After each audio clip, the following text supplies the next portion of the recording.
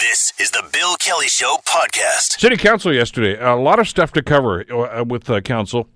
One of the issues, of course, is about the legalization of marijuana. And as we've talked about on this program, both the federal and provincial governments are moving rather rapidly, some would suggest, maybe too rapidly in some people's minds, about the legalization of marijuana. And with that, of course, are all kinds of implications. Where is it going to be sold? How's it going to be regulated? Who's going to be in charge? Where's the stuff going to come from? And unfortunately, they don't have a whole lot of answers to many of those questions. And as a result, an awful lot of this is falling onto local municipalities to decide just how they're going to do this. And it's kind of hard to do because there are no federal or provincial regulations per se yet. Among those is the controlled growth of marijuana. And I know Ancaster Councilor Lloyd Ferguson has raised this at City Council. It came up again yesterday at the meeting. And Lloyd Ferguson joins us on the Bill Kelly Show to talk about this. Good morning, Lloyd. How are you doing today?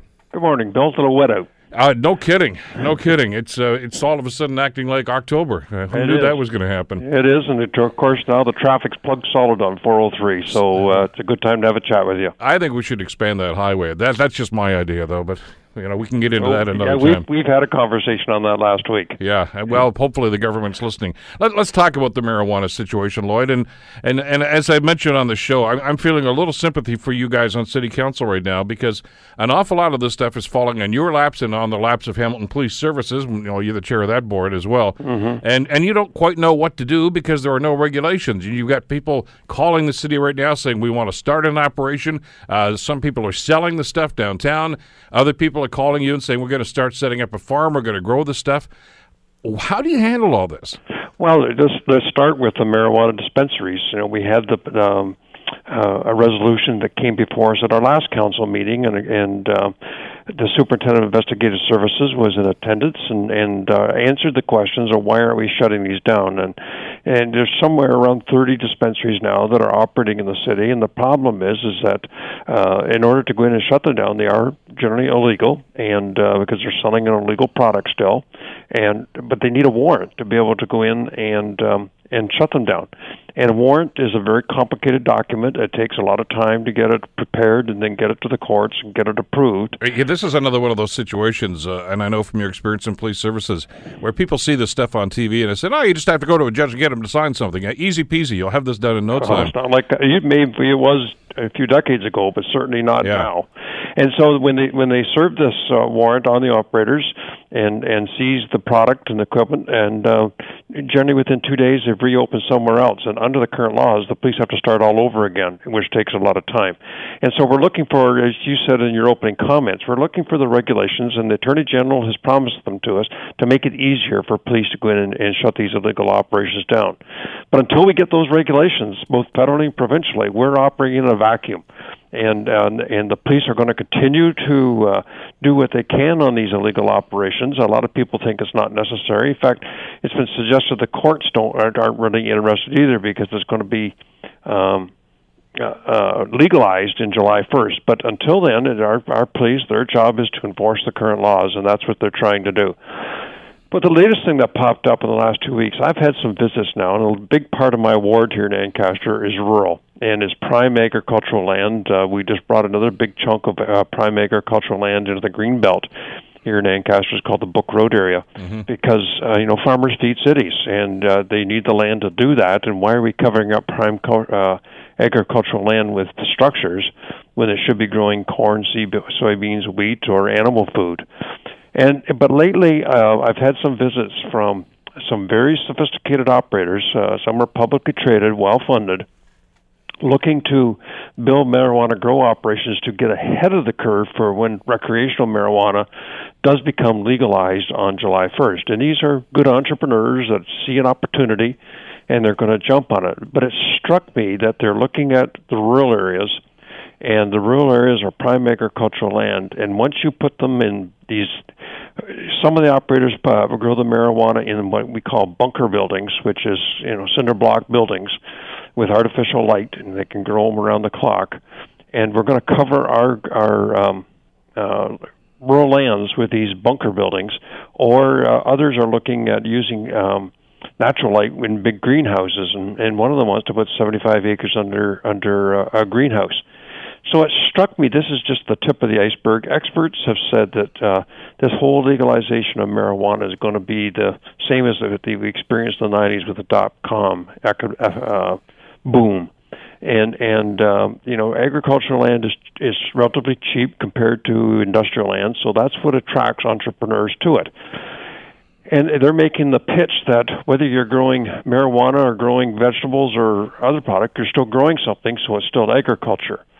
And so hence a political decision needs to be made. Does the province see the green belt being used to grow marijuana inside buildings? Is that something that they envision? Because they're very proud, as they should be, of the green belt, that we're preserving prime agricultural land. It's working well. It's got a huge public acceptance.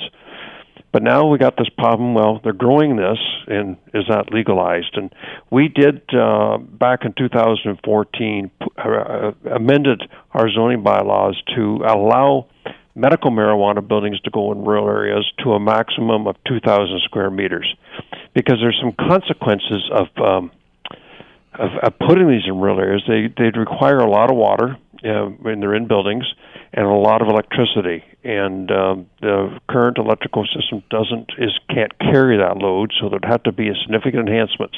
Well, and let's talk a little bit about that, because I can remember back in my council days, this is many years ago, but I know you're familiar with this, about a bakery in your area that wanted to expand, and they had to get permission from the council, of course, because of utilities. You're right, water, hydro, et cetera, like that. Council, in their wisdom, did pass that, and the bakery was up and running. But it was very controversial because there's a limited amount. It's a finite amount of possibilities like this. Yes. If these guys are allowed to build anywhere they want within the existing situation right now, what's that going to do as far as costs are concerned? Now, I know they're going to come back and say, don't worry, we'll cover the cost of that. But, oh yeah, they'll cover the cost. That's a given. They have to bring their own utilities in. But the principle at risk here is: should we be using prime agricultural land for these buildings to grow marijuana, or should they be used to produce food? I mean, you regularly see the bumper stickers that farmers feed cities, and that's true. And I think that they want to continue to feed cities. It's going to be tempting to sell out because if they got offered above market price for their land for these marijuana bunkers, then they might be tempted by that. But as a society, is that the right thing to do? Personally, I know, but you've heard these comments, Lloyd, and I'm starting to get responses now from some of these people that are advocating on their behalf. And they're saying, "Look, council, get your nose out of this. You don't regulate where I can build. I can grow soybeans. Why are you talking about where or not I can do this? This is it's a crop. A crop is a crop is a crop. That's their argument on this. It is, and it's already, the lobbying's already started. We got Castlebach, a large Toronto firm, had a letter to council last night because somehow they got a hold of it because it's public information. Last Friday, my motion that was before council last night saying, lobbying us to not go forward with this. So it's going to be a big lobbying effort from this group because they're well funded, as I said, to be able to grow this in agricultural land. We say it's okay to grow it in the urban area. If there's a brownfield, it's a good use. It's already got a building on it. You got lots of water in the urban area because it's all in public water. There's lots of electricity capacity, but it's not cheap. Cheap land. They have to buy this, and so the business case says no, move it to an area that has a lower cost of the initial capital cost in order to wreck these things. And so we fully support through resolution moving these marijuana grow-ops or their growing facilities into the urban area inside abandoned industrial lands. In fact, we have one in the Ancaster Industrial Park. It's up and running now. It's growing medical marijuana, fully permitted under our zoning bylaws, and that's what it's being used for. So I just want your listeners to quickly hear what my resolution said last year. Please, let's get to that. Yeah, it went through all the whereases about the maximum. We already have provisions in place for small operations in rural areas that we need provincial regulation. The city's vision is for the rural. It's a vibrant rural economy focusing on food production, and the city encourages marijuana producers to reuse buildings within the urban area. And so that were all the whereases leading up. But the resolution reads that planning staff be directed to consult with federal and provincial departments and ministries regarding the regulatory and land use planning framework for marijuana industry, B, that staff review and report back to Planning Committee on the revisions to the economic development strategy, official plan policies, and zoning regulations with respect to medical and recreational marijuana production, distribution, and sales, and that until the review is completed, that the city considers any applications for relief or deviation from the zoning bylaw regulations within the rural area to be premature. So that was my motion that I placed before Council last night. And Councillor Whitehead felt it was inappropriate to move ahead on this without one of the other rural councillors, or Councillor Pursuta, was not in attendance. So this thing was tabled for 4 weeks to wait till Robert comes back. But it'll be back on our agenda at the first meeting in November. There's no quick urgency because they're not going to be getting any approvals to put up any buildings in the rural area prior to that. That's a long process to go through a rezoning process. Lloyd, how are other jurisdictions handling this? There are other places in North America that have legalized pot. And Colorado comes to mind, but there are other jurisdictions that have done this as well. Has there been any attempt to reach out and say, how's it going there? What are you guys doing? What are you allowing? No, we haven't had time yet. I mean, it just came to my attention last week when I had... So is that going to be covered off with your motion if Council adopts it? Absolutely. Absolutely. And this is not a Hamilton issue. This is a provincial issue, at least, if not a North American or worldwide issue. Yeah, but it falls on your lap. It falls on our lap right now, but it's a provincial issue because the Greenbelt is a provincial legislation. And the province is going to be in charge of distribution, and the federal government's going to be in charge of the regulations. And we need that to know next steps. And my big question to the province is, do you see growing marijuana the same as growing cucumbers in our greenbelt or in our rural areas? And I think we need an answer from the province on that, because you're right. Brantford's going to be getting the same push. Sudbury, all over the province. And some people are concerned that if we put a moratorium on them, we're going to miss this opportunity. And but I think it's critical that we get it right, and that we consult with the federal and provincial regulators, get their regulations, consult with other municipalities, consult with other provinces, because I believe there's other provinces that have this too, not sure, but certainly U.S. states, to find out what they're doing with prime agricultural land, because we're blessed with it here in southern Ontario. So, and therein lies the problem. And by the way, I've got a couple of emails from people saying, well, this is just because Council has this bias against pot. I would suggest that's not the case at all, because the comments I've heard from many of your colleagues on Council, Lloyd, is, yeah, we want these people to come in here. This is big business. They're going to come in here. They're going to start up businesses. They're going to pay taxes here. We just want to make sure that they don't overrun the place. That's all. And that's exactly my feelings. They're also going to employ people, and that's important. But just do it in the right locations. I just have trouble with covering up rural farmland with these. The Green Belt has forced people to move back into urban centers, and we're expanding up and not out anymore. I think it's had a good impact on preserving agricultural land, and we shouldn't let it slip away in this one. I don't give a hoot about pot. I've never used it, never intend to use it. However, if it's legalized, Bob's your uncle. But we just got to get it right on where we grow this thing. Is there a possibility that if you kick this down the road any further, I mean, it's going to wait a month as it is, that this could be an opportunity lost? Not really, because I don't think anything's going to happen in a month anyway. The rezoning process in any municipality is 6 to 12 months. And there's no applications in yet. They're just visiting the local ward councillors to get their reaction to the thought, because they want to make prudent investments, which is just a good business thing to do. But we just I want to get it right, and I want staff to do their due diligence. The police are desperately waiting for the legislation on this, and to know what the new rules are on the marijuana dispensaries. And then we need the same thing for where they grow this product. Absolutely. Ancaster Councillor Lloyd Ferguson. Lloyd, keep us posted as to what's going on. I appreciate the time today. Anytime, Bill. Take care. You're listening to The Bill Kelly Show, weekdays from 9 to noon on AM 900 CHML. As you heard earlier this morning on 900 CHML, the Hamilton Tiger Cats are partnering with Interval House of Hamilton's Mentor Action Campaign. The campaign is called Be More Than a Bystander, which is to increase awareness and understanding about the impact of violence against women. It also speaks about demeaning and inappropriate behavior. Very timely, I guess, in spite of, especially inclusive of what's going on with Weinstein and a number of other stories that we've been covering on the program. Here to talk about the announcement, though, and the impact, are Nancy Smith from Interval House. Great to see you again, Nance. Thanks for coming in today. Thanks, Bill. And Matt Afanek, who is the Executive Vice President of Corporate Affairs for the Hamilton Tiger Cats. Matt, good to have you with us again here today, too. Thank you very much, Bill. Thanks for having me. Let's talk, Nancy, we'll start with you about how this partnership came to be, with this aspect of it anyway. Well, we have certainly been in discussions with Hamilton Ticats for just over more than a year.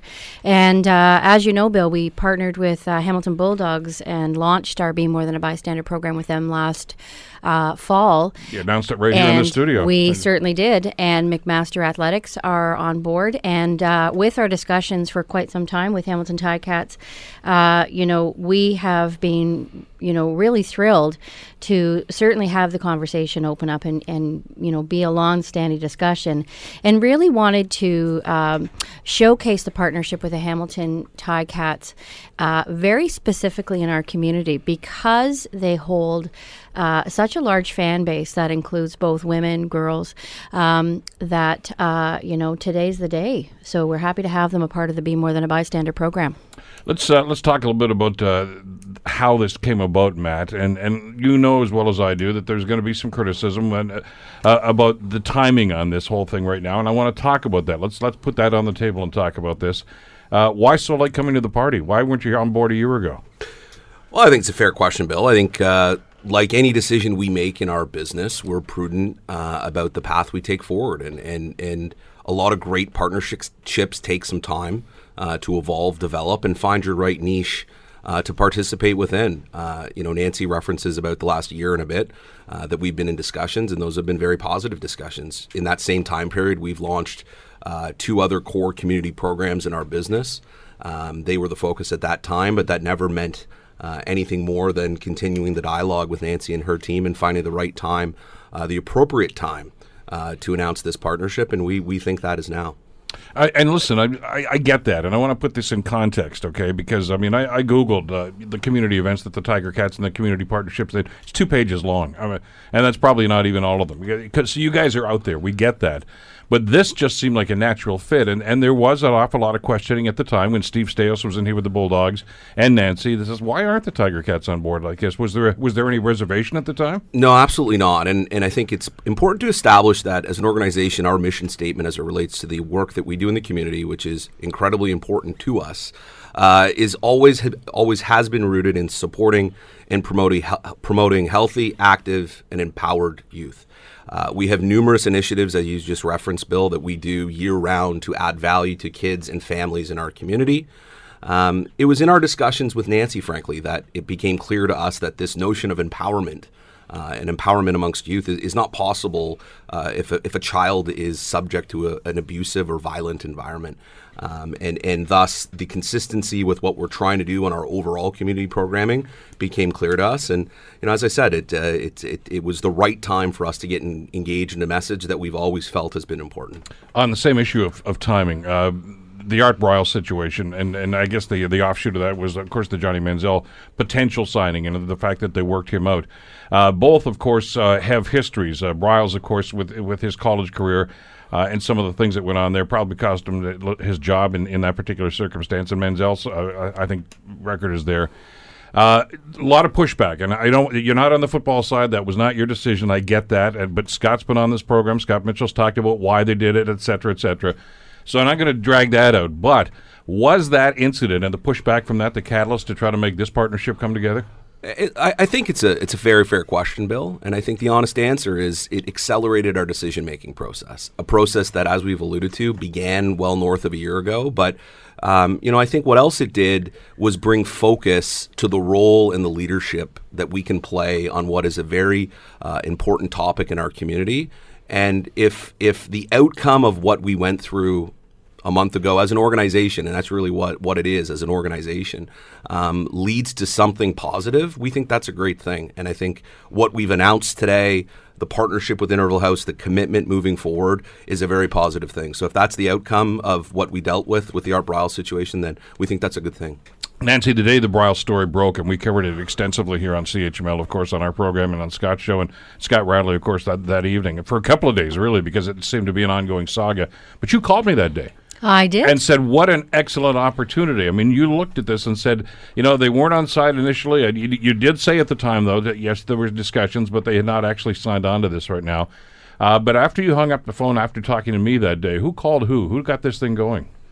Well, we have been in discussions for some time, and I just want to say all the players have been at the table all along, and I know you can appreciate, Bill, that we can't leak news of something like this independent of the Hamilton Ticats. It had to be a joint initiative. We also know that Tracy Porteous, who created the Be More Than a Bystander program from EVA BC, and the work with the BC Lions have done a phenomenal job. And we know the success of Be More Than a Bystander program in communities is pivotal to really reaching youth and men in our community that it's not okay. And it provides the tools to young men on how to safely intervene when women are being harmed, so that we're not shying away from inappropriate texts or comments and women are being supported. And I think that, our conversations have been ongoing. The commitment, certainly, of the Hamilton Ticats speaks for itself to their involvement with youth in our community. Women's services for many, many years historically have been speaking to the issues, and it's a perfect fit, and now's the time to raise the awareness substantially in our community. Matt, let's talk a little bit about how this is actually going to work and how the Tiger Cats are going to be a part of this program. Yeah, and I think the most appropriate thing to do for the listeners, Bill, is to go to Interval House's website or ticats.ca, where they can learn. Frankly, it's so comprehensive that it's probably difficult to explain in the amount of time we have here today. But there's really 4 pillars to this program. One is the community awareness PSA campaign that will include our players, and that's a key point. Our players, our alumni, Mike Morelli, they're going to be the face of this for us. Courtney Stephen, Justin Vaughn, Terrell Davis, they are the voices that will resonate most with the youth that need to hear this message. So a PSA campaign, we will make February 2018 in Hamilton Be More Than a Bystander Month, where we'll be executing in school programming. We'll be hosting a Be More Than a Bystander Day down at Tim Hortons Field in the spring for thousands of Hamilton High School students. And we have a great core program in our existing community platform of high school mentorship, where we work with football players. So you guys have been doing that for years, and yeah. I know Courtney has done an awful lot of that. He's here all year long. He is. I don't know how he finds time to play football sometimes. He's doing so much stuff. So I get that, and he's a very articulate guy.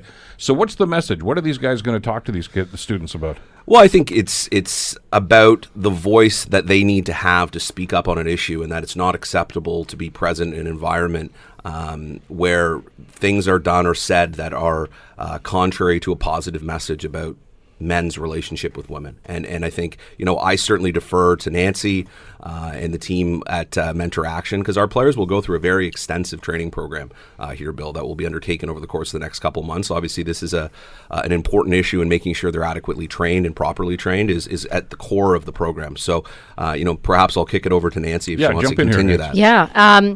We know historically, we've heard from women, where they have experienced abuse in a relationship. And we hear from guys who say, but I'm still a good dad. Well, good dads don't harm women, quite frankly. And I know that sounds quite short and glib, but it's fundamentally impactful on children's development when they are witness to moms being treated in an abusive and harmful way through words, gestures, actions, behaviors, whatever it might be.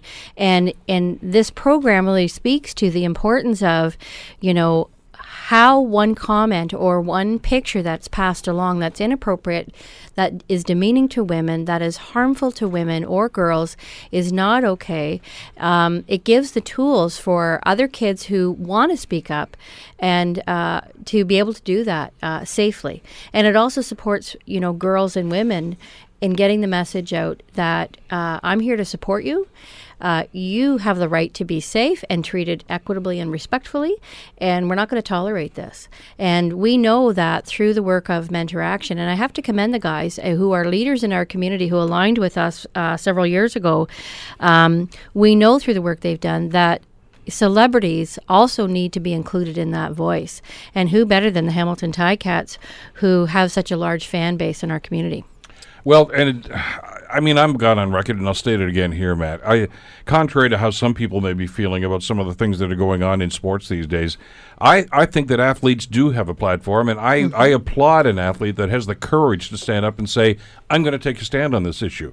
Whether it's violence against blacks, violence against women, any number of things like that. How they do it is something that can be debated, but the fact that they're doing it, I think, is courageous. It's one thing to simply say, well, that's not my thing. If you're a part of the community, it has to be part of your thing. And that's why this looks like such a natural relationship for the Tiger Cats to take part in that, because they are community-oriented groups. And the guys that you've signaled out here that they're going to do this, and I assume there's going to be others in the team as well, I think are going to be good spokespeople for this to try to get this done. Is there a concern then that if you're going to do something like this, that there's going to be pushback saying you're football players, you shouldn't be getting involved in something controversial like this?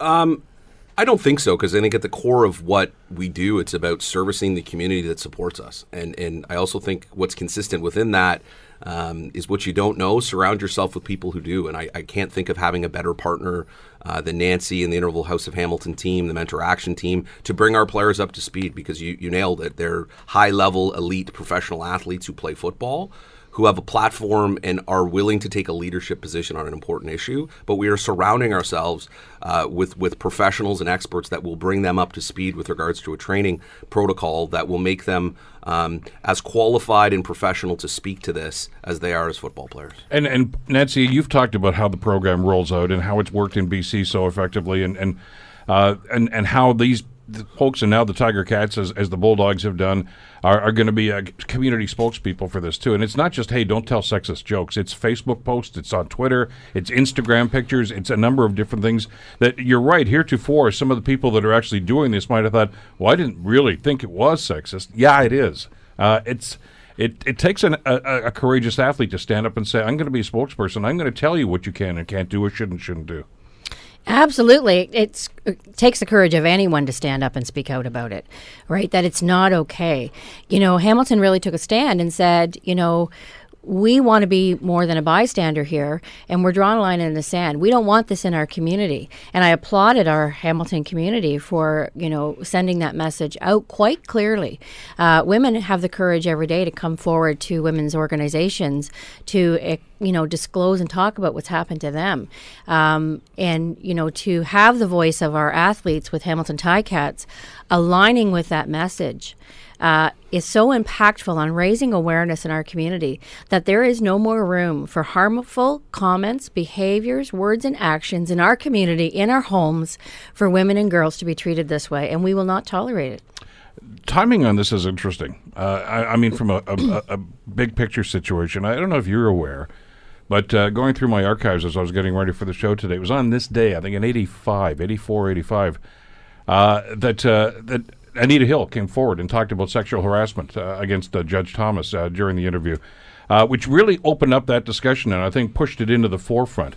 So that's an anniversary of note, and it must be rather sad, I think, for those of you in this community like yourself, Nancy, and so many others that have been fighting against this for the longest time, to see it almost spiraling out of control here in 2017. You'd think we would have had a handle on this and tried to do this. It seems to be spiraling the other way, with especially some of the events that have happened in the news in the last couple of days. And I applaud the women who have come forward. There are many women who are not famous and not well known out there, who have gone unnoticed for so many years. And I applaud the women for coming more and more to the forefront to say, this happened to me and it's intolerable. We heard that with Ghomeshi, we heard that with Bill Cosby, we heard that with Weinstein most recently. And, although those women are very famous, I applaud them for using their platform to share their disclosure of their experiences. But I want to recognize the courage of many women whose names are unknown, but known to women's communities and known to their partner who is treating them in this way. Well, and let's face it, as you and I have talked about in the past, to empower those women to be forceful enough to come forward and do something about their circumstance or talk about their situation, they have to know that there's going to be community support. Because oftentimes when they try to do this, they feel very much alone, and that can be somewhat problematic. So the stronger this program gets, the more I think we give them the opportunity to do what needs to be done. Yeah, absolutely. And we need to provide that platform, and we need to validate their experience, not shut them down. And, this program and with the voices of men can only empower women, hopefully further, to come forward to women's organizations, to men in our community to step in and take a stand and say, hey, you don't get to do that. We are more likely to intervene when we see a child being harmed or we see a pet being mistreated, and less likely to jump in when it's adult women being harmed by adult men, because we often put it under, he's just joking, it's not my business. This program, again, accelerates that message that it's not okay, and we all have a responsibility to step in, to stand up and speak out in support of equitable, respectful, healthy relationships. It's an opportunity as well as kind of a side issue, Matt. But I know that when the discussion and the controversy started about some of the comments Trump made last year about some of his language about grabbing women, etc., he says that's just locker room language. And I talked to a number of ex-Tiger Cats, guys that you know, that said that's not what we talk about in the locker room. That's putting football players and athletes in the same category as the people that talk like that. And I know many of the former players, and Mike Morreale is just an outstanding choice, I guess, to kind of take the lead on this. Smart, articulate guy, local guy, knows everything about what's going on in this community. But the guys like Simone and Courtney and so many others like this that are speaking out on issues like this seems like a good fit for you to put those guys forward now. Yeah, and I think, like anything in society, typecasting people for what they do versus who they are is always a slippery slope. My experience and our organizational experience working with these athletes is frankly nothing short of spectacular, Bill. One of the great moments you can have, and I look forward to getting out into a school to see our players execute the Be More Than a Bystander campaign. But to this point, one of the great moments you can have is go up to the McMaster Children's Hospital. And our players don't celebrate their roles there, or they don't use it for any other platform, then they genuinely believe that they can make an impact in these children's lives that are going through difficult times, whatever those times are, to bring them to the hospital. And I think that reveals their character. It reveals the type of people they are, and we as an organization are entirely confident that will translate to this next platform in our community engagement around Be More Than a Bystander. Nancy, Matt had talked about once these guys, Courtney and the others, are going to be involved in this program, that there obviously has to be some training to get on message about this. I mean, I'm sure they already know the message, but how to articulate that to students. Is there a program set up that will actually encompass that so that they can go in there and feel confident they're all on the same page? So through Tracy Porteous and Eva BC, she will coordinate with the BC Line to come out and do some training specifically on the Be More Than a Bystander program. Jamie Taras last year came out and did that with the Hamilton Bulldogs, and I believe we're looking at him coming back to do the training with our Hamilton Ticats. It is specific training that is needed before we go out into the community, because we want to make sure that the message is impactful and consistent with the program objectives. And I know, Matt, you talked about a number of events that are going to be going on, and I don't want people to get the impression that, hey, well, we're not going to do anything more about this until 2018. You talked about some events, but this I guess, gets going today, doesn't it? Yeah, it absolutely does. And we arrived at today, Bill, after much consideration and great consideration, because while we, in the BC Lions, Nancy's referenced Eva BC, and I think it's worth noting the leadership position taken by our partners in the Canadian Football League at the BC Lions, who really have paved the path forward on how to do this well and do this right, and we look forward to following that path and learning from them. But in our interactions with Nancy and Val and the team, since this most recent part of the dialogue commenced, was about putting our own Hamilton spin on this. And while there's consistent elements to our program and what's been done in BC and to a certain degree in Winnipeg, there's very much a Hamilton flavor to this activity. So, our community relations group, headed by Kevin Matchett, will do a spectacular job rolling this out, and it will take some time relative to building up to those events. But what's important to note is it does start with this training protocol. So, with regards to the players, they're a bit busy these days, but as soon as they have a little bit more free time, that extensive training protocol that Nancy has referenced will commence. And again, February is actually not really that far away, and that's where the the school visits will start in February. So if you back it up, it's actually closer than you think. I got a couple of seconds left here, but I can't help but notice that I think in many ways the Canadian Football League is actually ahead of the curve of a lot of other professional sports organizations since Randy Ambrosie came on as the commissioner, to be active in things like this. Don't be a bystander campaigns, violence against women campaigns, the T-shirt campaign that initiated just after he took over. This is a guy that seems to think, look, you guys aren't just going to be players on the field, you're going to be part of this community. It's always been there, but he's really coordinated that. Yeah, sorry, Nance, to jump in, but no question our new commissioner deserves a ton of praise for his leadership in a very short period of time, but so do our member clubs, Bill, because they're the ones actually active in their respective communities and all have a defined community mission as we do here at the Tiger Cats, but the clubs themselves deserve a ton of praise for that as well, because they're the ones on the ground in the markets doing the work, regardless of what the topic or matter at hand is. All right, we're running late now, but that's what I do on this program from time to time. Nancy, if they want to get more details about this partnership and about the program, they go to your webpage? Absolutely, they can. And I also just want to do a shout out for an upcoming event we have on the Fall Masquerade Ball that Hamilton Sheridan Hotel approached us on to put on for us, and it's October 26th. Tickets are $80. It's a fun-filled packed evening, and it includes a fashion show like no other. And I really encourage everyone to come on out and buy a ticket and be a part of the event. All right, all that's on the webpage as well. Nancy, Yes. Thanks so much for being here today. Nancy Smith from Interval House. Matt, great to see you again. Thanks so much. Good luck Friday night against Calgary. Matt Afanaka, of course, Vice President of Corporate Services for the Ticats. You're listening to The Bill Kelly Show, weekdays from 9 to noon on AM 900 CHML. Much has been said and written and talked, of course, about the tragic events in Las Vegas almost 2 weeks ago now, and the investigation continues, and there are some new twists in that, as a matter of fact, about timelines and what actually may have happened in that hotel and when it happened and how police responded to it. And that will roll out, of course, in the passage of time.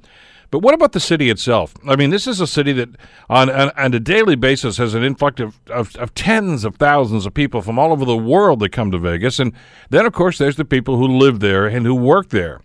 How are they responding? How are they getting by on a daily basis after something like this happens? Well, I'm going to bring a Hamiltonian into the conversation to talk about this. Vito Scro has been a guest on our show many times before. Of course, he is a partner at CBM Chartered Accountants here in Hamilton.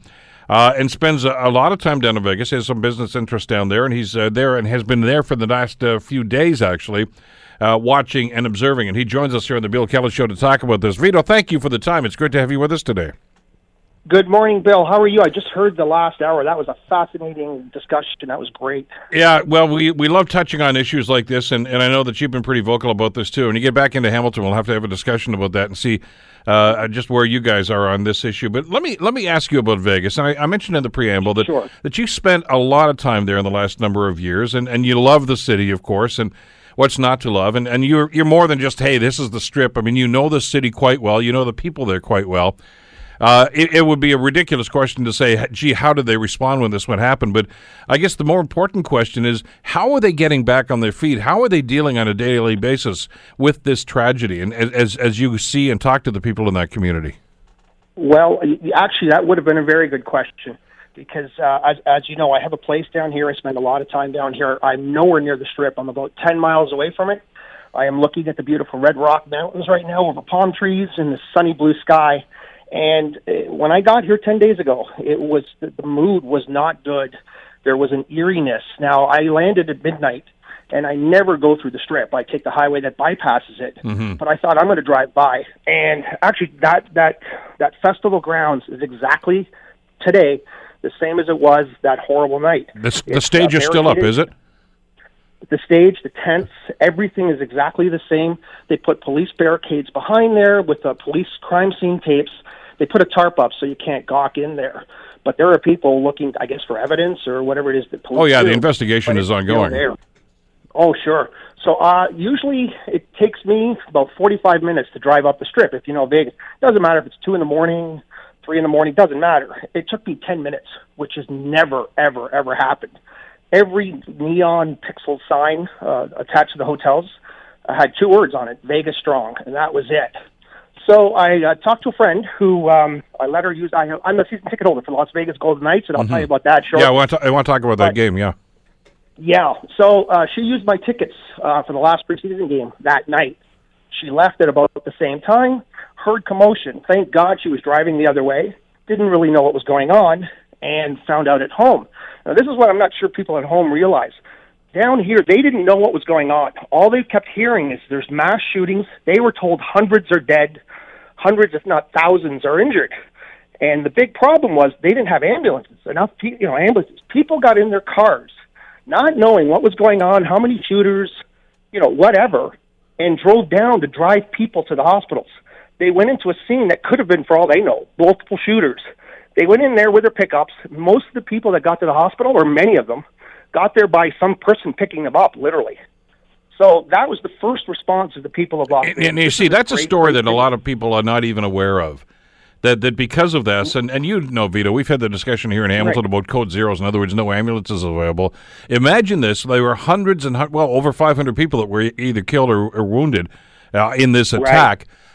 Clearly, there aren't going to be enough ambulances. And actual ordinary citizens got in their vehicles. Right. They drove downtown and said, "You've been wounded. Get in the car. I'll take you to the hospital." Well, people showed up. You could see it on the news. They were literally picked up off the ground or half a block away. They were shot in the leg and trying to crawl to a hospital. Picked up, put in the back of a truck, and taken to whatever hospital. And don't forget, a lot of these people from out of town, they didn't even know where the hospitals were. Sure. They were just running for their lives.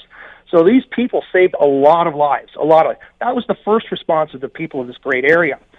Afterwards, they needed blood, as you can imagine. Blood donor clinics popped up everywhere, and they were 10, 15 blocks long, all across the city. People just kept showing up. To this day, they're still showing up. Another thing is they have a GoFundMe because, unfortunately, as you know, the medical bills are horrendous down here for these people. They've raised $11 million in 10 days so far, and that's just people dropping $1 in a bucket at the grocery store or, things like that. So I have seen the best of America this last 10 days, without a doubt. The healthcare debate rages down there, Vito, and I don't want to get into the minutiae of that right now, but the fact is that you've seen this, and I mean, if you need medical attention, and obviously in a case like this, they'll fix you up, but then they do present you with a bill at some point in the future during your recovery. A massive bill. And we saw that happen with the Boston bombing, of course, the Marathon bombing a few years ago. Some of those stories are remarkable, but those people got stuck oftentimes with huge bills. And this is catastrophic as well. And it's going to be interesting to see how this rolls out. But what the good news part of this, obviously, is the way that the community has rallied and this GoFundMe campaign. I mean, this has exceeded any expectation of what people thought they were going to be able to raise. $11 million, 89,000 separate contributions. Again, you go fill up your car, there's a bucket. You go to the grocery store, you go wherever. There's something there, and they're teeming with bills. So I'm in Clark County. Clark County, people think it's all Las Vegas. It's Las Vegas, North Las Vegas, Henderson, Paradise, and Spring Valley. I don't know if people know this. The Strip is not in Las Vegas. It's in the unincorporated town of Paradise. So when you say Las Vegas, it's really Clark County. There's 2 million people here. And the nicer people you're never going to meet, Bill. Unfortunately, there's a bad part, and I saw that when I was involved in the election in November. Mm-hmm. This country has got issues. I saw the worst in November. I saw the very best this last week. You talked to the people in the community, and you said obviously you've been down in the downtown core, right near the Mandalay Bay Hotel, as that's happening. The windows that were broken out have been repaired and replaced. We get that. They have. The stage is still there because it's a crime scene, and that investigation is going to be ongoing for quite some time.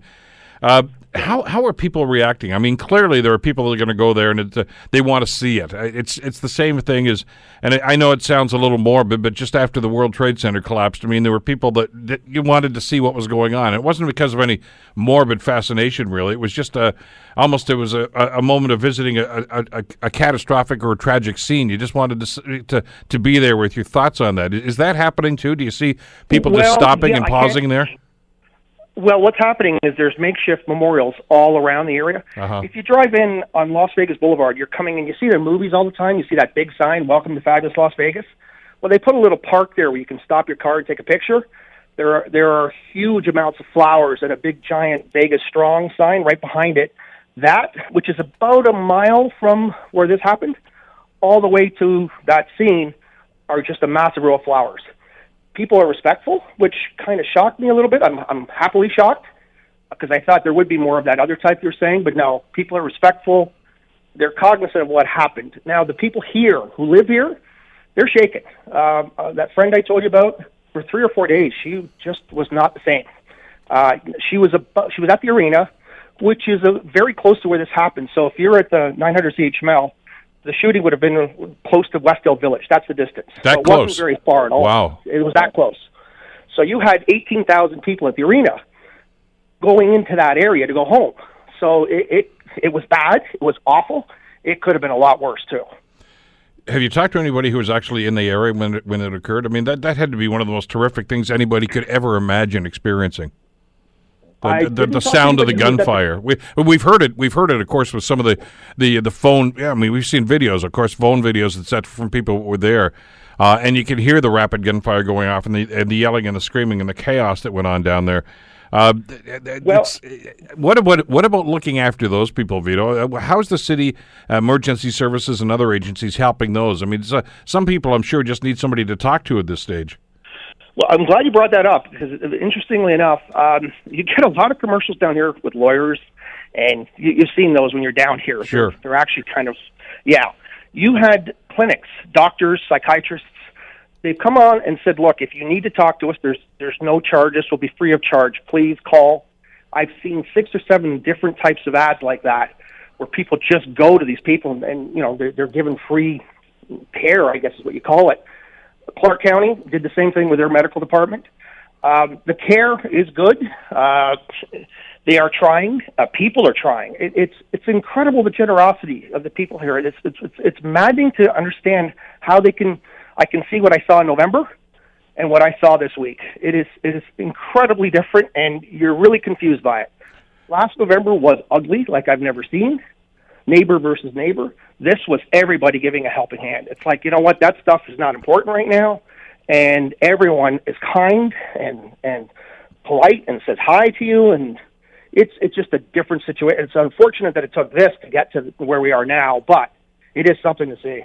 There is an important story to do about, you mentioned the hockey game, and you're a season ticket holder for the new Las Vegas team, right. Since you're down there an awful lot.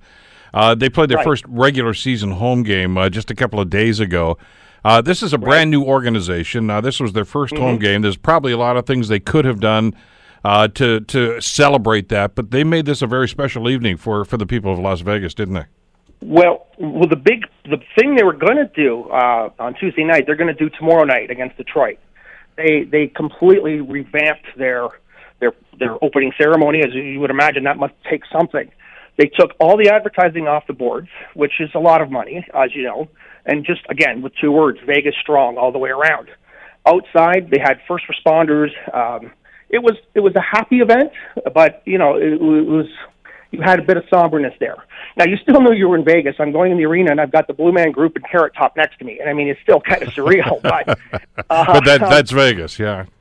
Well, it's Vegas. So you go in the arena, and you knew something was going to happen before the dropping of the puck. So they just before the game time, they had red carpets come out, 2, one at center ice, one at the end.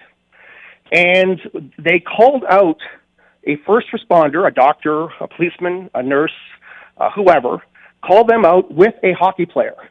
They walked out together. The first responder stayed on the red carpet, the Vegas Golden Knight hockey player behind them. They did that for the whole team. Then Arizona came out and stood behind the Vegas Golden Knights, like, we're behind you. So what they did after that was powerful and very emotional. They said, we want 58 seconds of silence, please, for each person who was lost. And as a building of 18,000, I didn't hear a pin drop. I've never been in a building that big and didn't hear a thing. They also had the lights on the ice. I don't know how they do that, with the names of everybody who passed away. Again, you can YouTube this. You've got to see this. You've just got to see this. They did the national anthem, and then after that, the national anthem actually was done by people who were at that concert, some of the performers. And the puck was dropped by one of the survivors and his son. It was really, really moving. Then the game got going, and I don't know if you saw the game.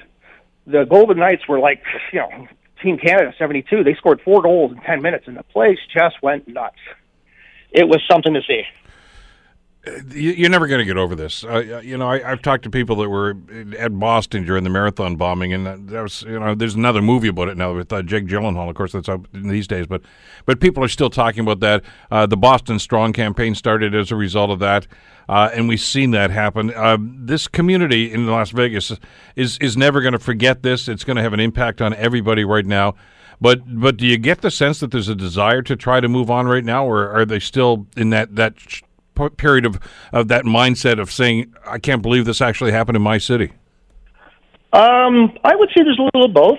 There's still a little, I would say, I hate to use the term, it's a freaked out. They are, there's no doubt. But there is a resiliency that, we move on. They're not going to let us stop the way we live. That's basically the attitude here. Then, of course, depending on what cable show you watch, that the gun control issue comes up and it gets back into that nastiness all over again. But for 10 days, it was nice that people were just helping each other. That's all you saw here. This community really rallied. It was something to see, Bill. I knew that this town was a lot more than the Strip, and trust me, 1 mile either side of the Strip, it's a different world. It's nothing like what you see in the movies, like The Hangover or anything. That's a very, very, very small part. They've got a downtown coming back. They got an area called the Art District, which reminds me of James Street North. I mean, it's almost exactly the same in look, the type of restaurants and everything. So there's people who move here. They're making it their home. This is their home. They work here. They live here. They raise a family here. This is their home. It's remarkable to see the resilience and the way that people have rallied around each other and to do this sort of thing. Because, I mean, they talk about New York City as the city that never sleeps. I mean, you spend a lot of time in Vegas. I mean, you're going up and down the Strip there by some of those major hotels, the Wynn hotels. It's, whether it's 2 in the morning or 2 in the afternoon, I don't think the crowd gets any smaller. No, they don't. They don't. And I don't get the sense that anybody's saying, well, we're not going to do that. We're not going to congregate anymore. They're doing that. It's almost a flipping their nose at those that would perpetrate these deeds and saying, you're not going to tell us to change our lives. We're not going to do that. It's funny you said that. The former mayor, Oscar Goodman, he was actually played himself in the movie Casino. He was a very famous organized crime lawyer here, and of course they made him mayor here in Las Vegas. He was on the air, and his wife currently is the mayor. He had his martini in the restaurant he always goes to, and says that SOB is not going to change my life. I drink to Vegas, something like that. Please come down. They're trying to go back to what it was in terms of we're going to have fun. We're not going to let anybody ruin our lives here. So you're right on that point. Vito, thanks so much for the time to give us that perspective, and I really appreciate the email that you fired off me the other day, because I wasn't even sure that you were down there yet, and we wanted to get that perspective on how the city is recovering and how they're moving on. I really appreciate this, and when you get back in here, we'll get you up here to talk about LRT, but we'll consider Vegas for now. I think I'll stay in Vegas then, Bill. Not a bad idea. Thanks, Vito. Vito Scurro, of course, partner in CBM Chartered Accountants here in Hamilton. He's down in Vegas, has been on business, and knows the people, knows the city, and continues to be amazed, as are we, about how the people of Vegas have rallied around each other to deal with that terrible, terrible incident. The Bill Kelly Show, weekdays from 9 to noon on AM 900 CHML.